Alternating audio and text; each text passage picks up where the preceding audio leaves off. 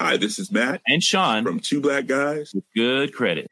From a local business to a global corporation, partnering with Bank of America gives your operation access to exclusive digital tools, award-winning insights, and business solutions so powerful you'll make every move matter. Visit bankofamerica.com/banking for business to learn more.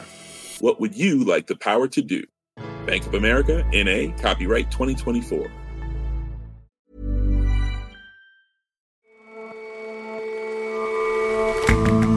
Hello and welcome to The Intelligence from The Economist. I'm your host, Jason Palmer. Every weekday, we provide a fresh perspective on the events shaping your world.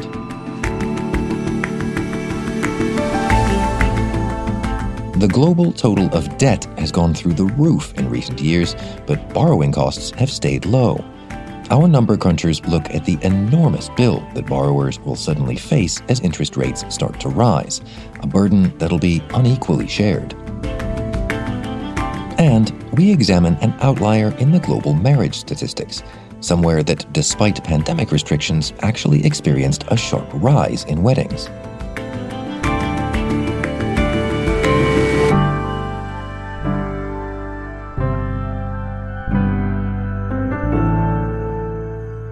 First up, though,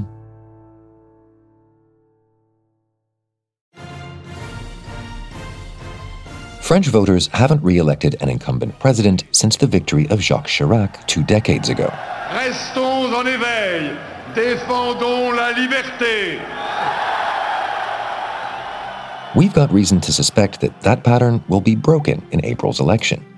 According to our freshly released election forecast model, President Emmanuel Macron, who's expected to throw his hat in the ring any day now, is likely to prevail. That outcome, though, won't be decided in Parisian salons or rural vineyards. Saint-Brice-sous-Forêt is a very average sort of suburb that you find on the fringes of Greater Paris. It's really the edge of the city where the capital, the sort of built-up capital, bleeds into the fields. Sophie Petter is our Paris bureau chief.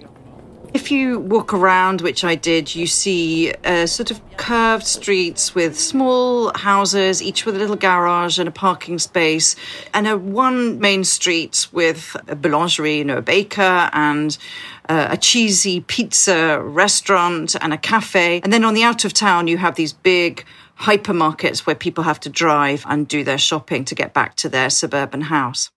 Okay, that all sounds pleasant enough and not much like the site of an election battleground, but why did you decide to go there and not Paris or even Marseille, beyond the cheesy pizza? Well, I think that it's a mistake sometimes to think of France as either being the city centre with the sort of elegant boulevards or rural France with its, lavender fields and vineyards. Most of the French actually live in these kind of in-between suburban, edge-of-city places. And that's where I think you need to go in order to try and understand this election. And Saint-Brice-sous-Forêt in particular was an interesting example because it's in a region that is run by the main centre-right candidate, Valérie Pécresse, but the mayor belongs to Emmanuel Macron, the president's party. So if you think of those two candidates as the sort of two main or leading mainstream candidates at this election, it's a really interesting place to test how they fare and what people think of them in a way that might exemplify France as a whole. In other words, locals in Saint-Brice might well be torn between voting for the president, Emmanuel Macron, or his centre-right rival, Valérie Pécresse. If you're a regular listener, you'll know that this is just the kind of electoral scenario that our data journalists love to dig into. They've built statistical models in the run-up to elections in Germany, in America, even in France back in 2017, and so far they've been pretty accurate. They're at it again. Well, our election model for the French election this April is similar to our previous election models because the model is based on polls. Our lead polling guru, Elliot Morris, has been deep in the numbers for the forecasting tool The Economist unveiled yesterday. Indeed, the French model is based exclusively on polls. We don't use any other information. And that's really a historical choice. We couldn't find anything else that's as reliable a predictor as the polls.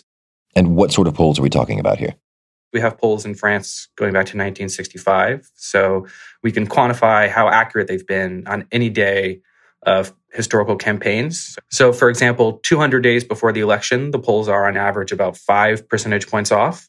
And on election day, they're about 2.5 percentage points off. So there's a rough increase in precision as we get closer to the election day. But the French election model this year is different because there's a 2-round system, not like you have in the US or in Britain, where you have to simulate first which candidates are going to make it to the runoff round that are going to place in first and second place in the first round, and then sort of chain the simulations together, then see what's going to happen in the second round, repeating this entire process. So instead of having tens or hundreds of thousands of simulations like we would do for the US, we actually have 10 million for the French cycle, which is sort of a fun number. It doesn't mean much statistically, but 10 million is a huge number. Okay, and what have the 10 million simulations revealed so far? Yeah, so in these 10 million faux elections of sorts, as it stands today, we have Emmanuel Macron winning about 7.9 million of them. So a win probability roughly of like 79%. Now, so that means there's a 1 in 5 chance that he's not going to win, according to this model. The second likeliest candidate is Valérie Pécresse, the center-right Republican candidate. We give her around a 1 in 10 chance, slightly higher than the chance we would give for Marine Le Pen, the farther right candidate, who, of course, was in the runoff in 2017 with Macron. And any caveats here? How confident are you in the forecast so far? Well, the forecasting model is essentially as good as the polls that go into it. We can't have more accurate predictions of vote share for candidates than essentially what people tell us. That's the truth in France and in other countries. So a lot could still happen in that 1 in 5 chance. We are far away from April. We know, for example, that Macron's support in the polls has tended to fall. Support for Pécresse has increased. And there's a sort of wildcard factor, too, with Éric Zemmour, the farther right candidate who's just sort of invented his own party to run for president. That hasn't happened all that often in French presidential history. But inventing a party is exactly what incumbent President Emmanuel Macron did back in 2016, and it's a safe bet he'll soon be in the running for the election this April. Our model suggests that the battle to come will be fought on the right, that Valérie Pécresse, Marine Le Pen, and Éric Zemmour will be jockeying for a place in a runoff against Mr. Macron in the second round. How that would go will depend on how voters reckon he's handled things the first time around. Some people are unhappy with Emmanuel Macron's performance. I went out in Saint-Brice to a roundabout on the edge of town where there's a giant hypermarket, and I found there Agnès, José-Laure, and Evelyne. They were standing there in the cold with their hoods up. It was a drizzly day. And next to them, there was this yellow-painted concrete block where they had painted the Gilets jaunes from Saint-Brice. We won't give up. This was the uprising that emerged across France in 2018, not long after Macron was elected, against a rise in motor fuel tax at the time.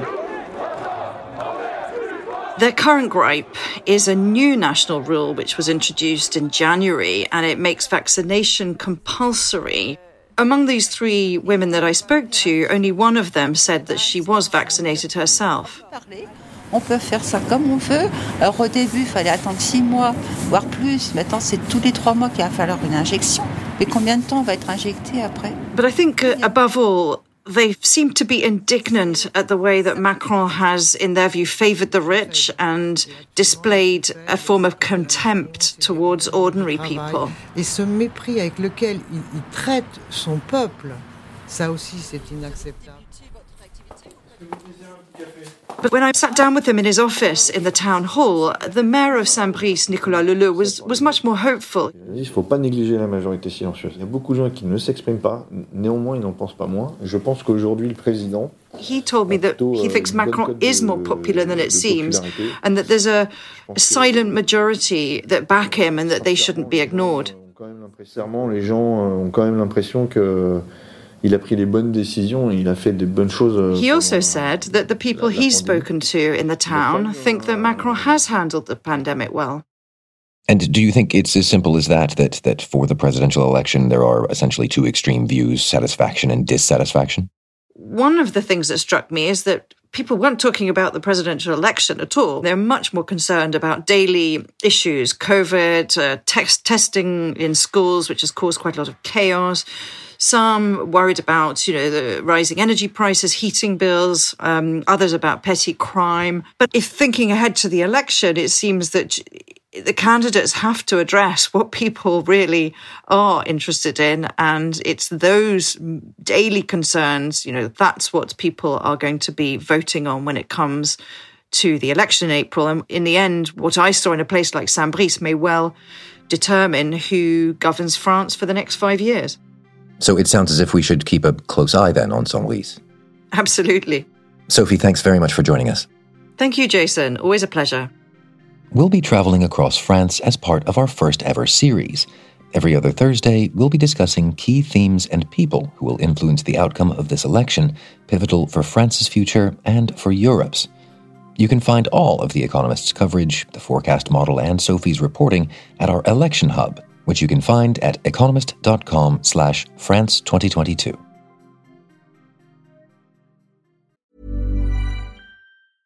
Hi, this is Janice Torres from Yo Quiero Dinero.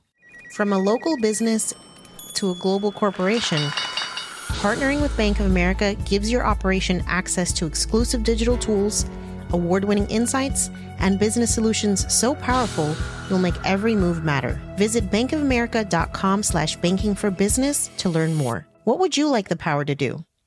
Bank of America N.A. Copyright 2024.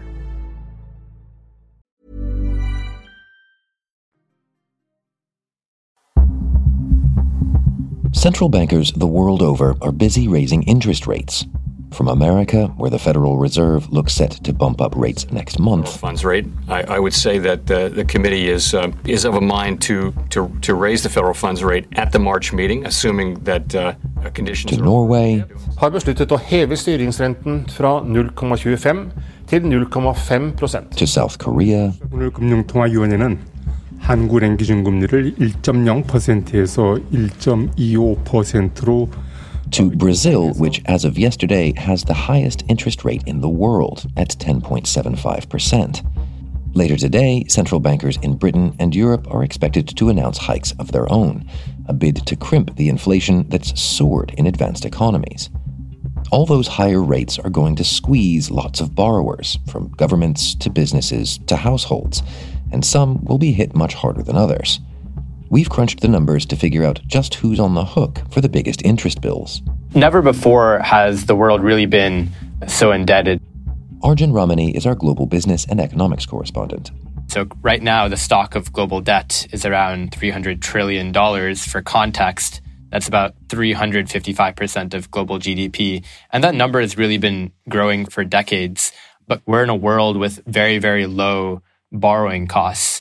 And so what we're calling the global interest bill, which is basically the total stock of debt multiplied by the prevailing interest rate around the world, has not actually gone up much despite debt exploding. But we wanted to basically see what this number looked like and what it could look like if rates start to increase again. So before we get into the examination of what that's going to look like with rising rates, we also know that everybody that holds debt is paying some interest on it. What is the interest bill on all of that debt? So we tried to calculate that number, this global interest bill, for 58 countries that represent around 90% of global GDP. And our figure for 2021 came to about $10.2 trillion. This would be for households, corporations, the financial sector, and governments all across these countries.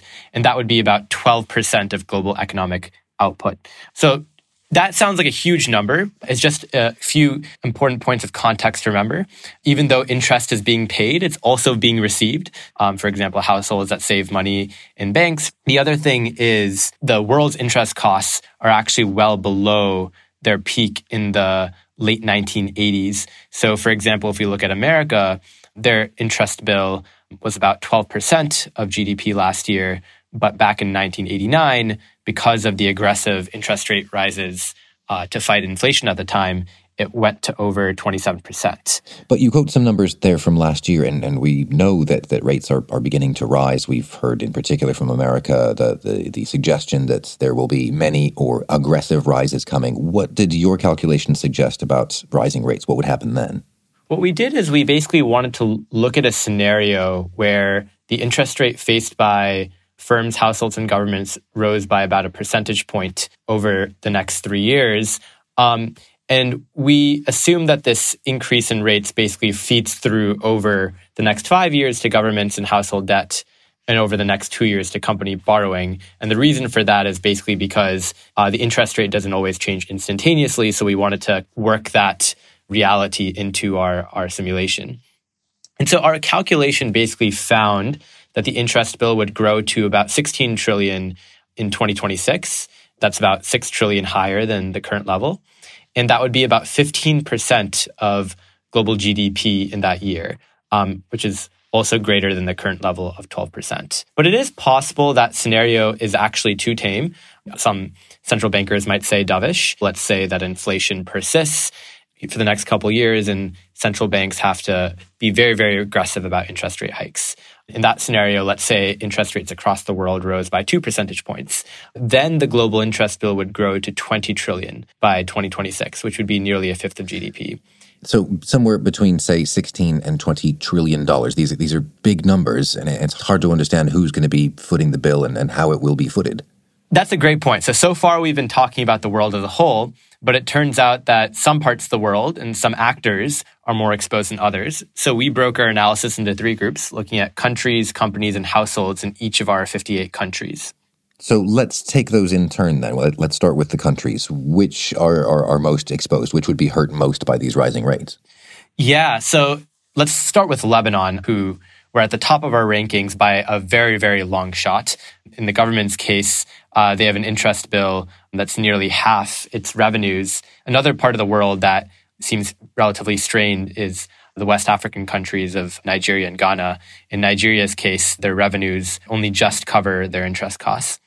But by and large, when we looked at governments, we noted that a lot of these emerging world countries tended to borrow during COVID in the last several years in their own currencies. And what that means is it's much easier for them to be able to pay off their debts because they control the currency that their debt is denominated in. So despite these pockets of stress, I think the broad picture is a little bit more sanguine. Okay, and what did your analysis say about the impact on households? Yeah, so households are really interesting because at the top of our list were a number of rich world economies. That's where debts are highest relative to incomes. If you look at South Korea, Norway, and Switzerland, they have the most debt relative to household income in our sample of countries.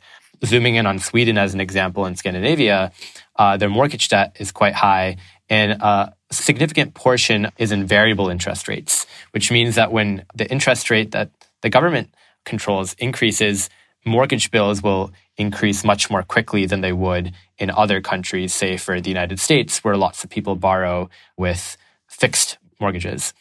A couple other countries that look particularly troubled include China and Russia, where the debt-to-income ratio is actually doubled. The important context to keep in mind here, though, is because we are in a world with a lot of inflation, that can actually kind of cut the other way on debt. It can make it easier for people to service their debts because they might be seeing rising incomes. That's not true everywhere. But if we look to America, for example, incomes have risen very, very fast over the past year. And what does that balance look like in the case of companies, the third category you looked at? Like with households, I would say the biggest borrowers for companies are also in Western Europe. So France tops our list. They have debts that are about 10 times their income. Switzerland and Sweden are very close behind. In the emerging world, China and Russia are also quite indebted here, and they also face higher interest bills because they have higher interest rates. So given all of that and all the number crunching you've done, what do you think is likely to play out? What do you see happening over the course of this year? Yeah, so I think one important thing to keep in mind looking forward is that we are going to see short-term interest rates rise. They already have in many parts of the world. But it's important to keep in mind that longer-term borrowing costs have not actually gone up nearly as much. How debt and interest play out is a very complex picture. When households, corporations, governments feel a squeeze from their debt burdens, it's very possible that policymakers react to that and stop increasing interest rates as much. All this being said, I think we are going to see significant increases in interest rates in 2022. That there's a lot of consensus around that, but how much further beyond that it'll go is certainly a big question. So that suggests that this big borrowing bonanza that we've seen and the risks that come along with it could have a long road ahead. Arjun, thank you very much for joining us. Thank you so much, Jason.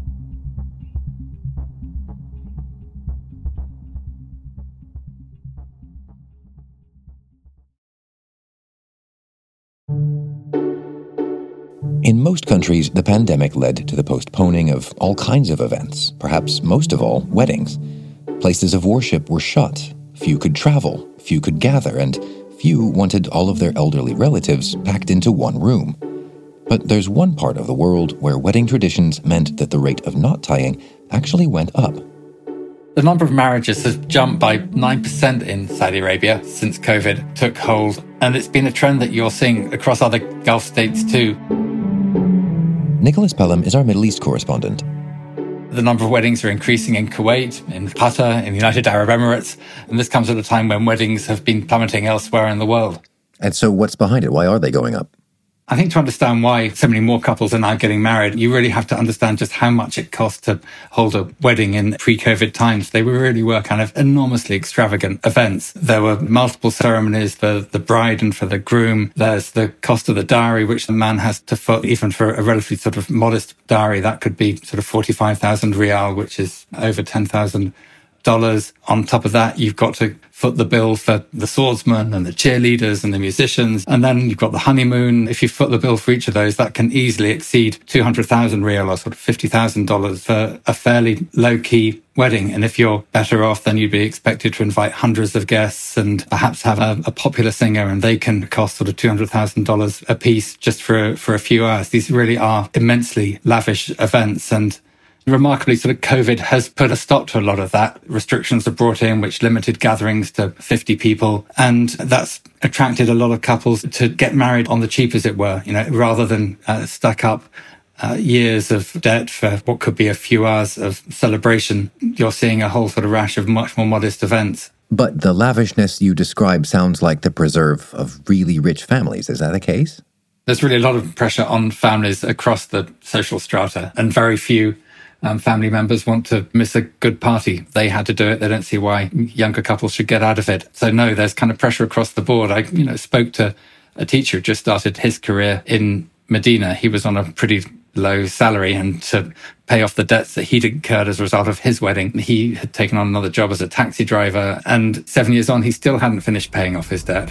7 سنوات الآن أو 6 سنوات الآن أنا أعاني من بداية الزواج. من الديون. من ديون الزواج. And then he added just how delighted so many Saudis were that these COVID restrictions had come in. They didn't really want them to end because it meant that they could do marriages on the cheap. They could save on honeymoons because of lockdown and travel bans. And it was really just a way in which couples could get married in a much more affordable way. But the insistence on opulence and high numbers of guests is a problem elsewhere in the world. Is that the only thing that drives these things to such numbers? I think certainly it's fair to say that weddings in the Gulf tend to be a lot more extravagant than elsewhere in the world. You're talking about sort of hundreds of guests rather than just sort of dozens, as may be more common in the West. You've got to remember as well that costs of living in Saudi Arabia have soared dramatically. People are now starting to pay indirect taxes. A lot of people in Saudi Arabia are now really struggling to maintain the sort of lifestyles that they had in the past. On top of that, mores are changing substantially in the Gulf. Divorce rates are soaring in parts of the Gulf. You're seeing, marriages collapse after 2 or 3, 4 years. I think in the United Arab Emirates, the figure is over 60% of marriages don't last more than 4 years. And in many cases, you're really getting quite a small return on your investment. You pay this huge amount of money and then see the marriage collapse a few years down the line and maybe have to go through that all over again. So it's another one of those things where the pandemic accelerated a trend that was already slightly underway. I think it's absolutely the case that Saudi Arabia is in a state of social flux. Lifestyles are rapidly changing. You've seen this kind of clipping of the wings of the clerics. They've been hobbled. They don't have the powers of controlling public space that they had in the past. And as a result of that, you're actually seeing couples find other ways of getting together. You've got a greater sense of permissiveness, both from sort of top down and bottom up when it comes to how people live their personal lives. Women are less dependent on men because they're going out to work. And so perhaps the value of marriage has diminished somewhat as well. Thanks very much for joining us, Nicholas. Jason, always a pleasure. Thank you.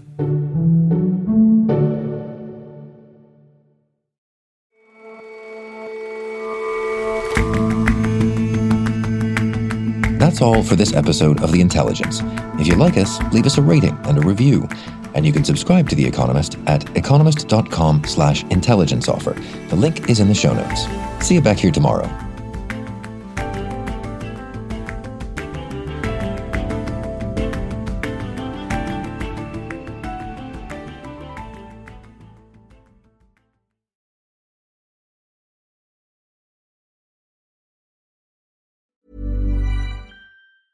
Hi, this is Matt and Sean from Two Black Guys with Good Credit. From a local business to a global corporation, partnering with Bank of America gives your operation access to exclusive digital tools, award-winning insights, and business solutions so powerful you'll make every move matter. Visit bankofamerica.com/banking for business to learn more. What would you like the power to do? Bank of America, N.A., copyright 2024.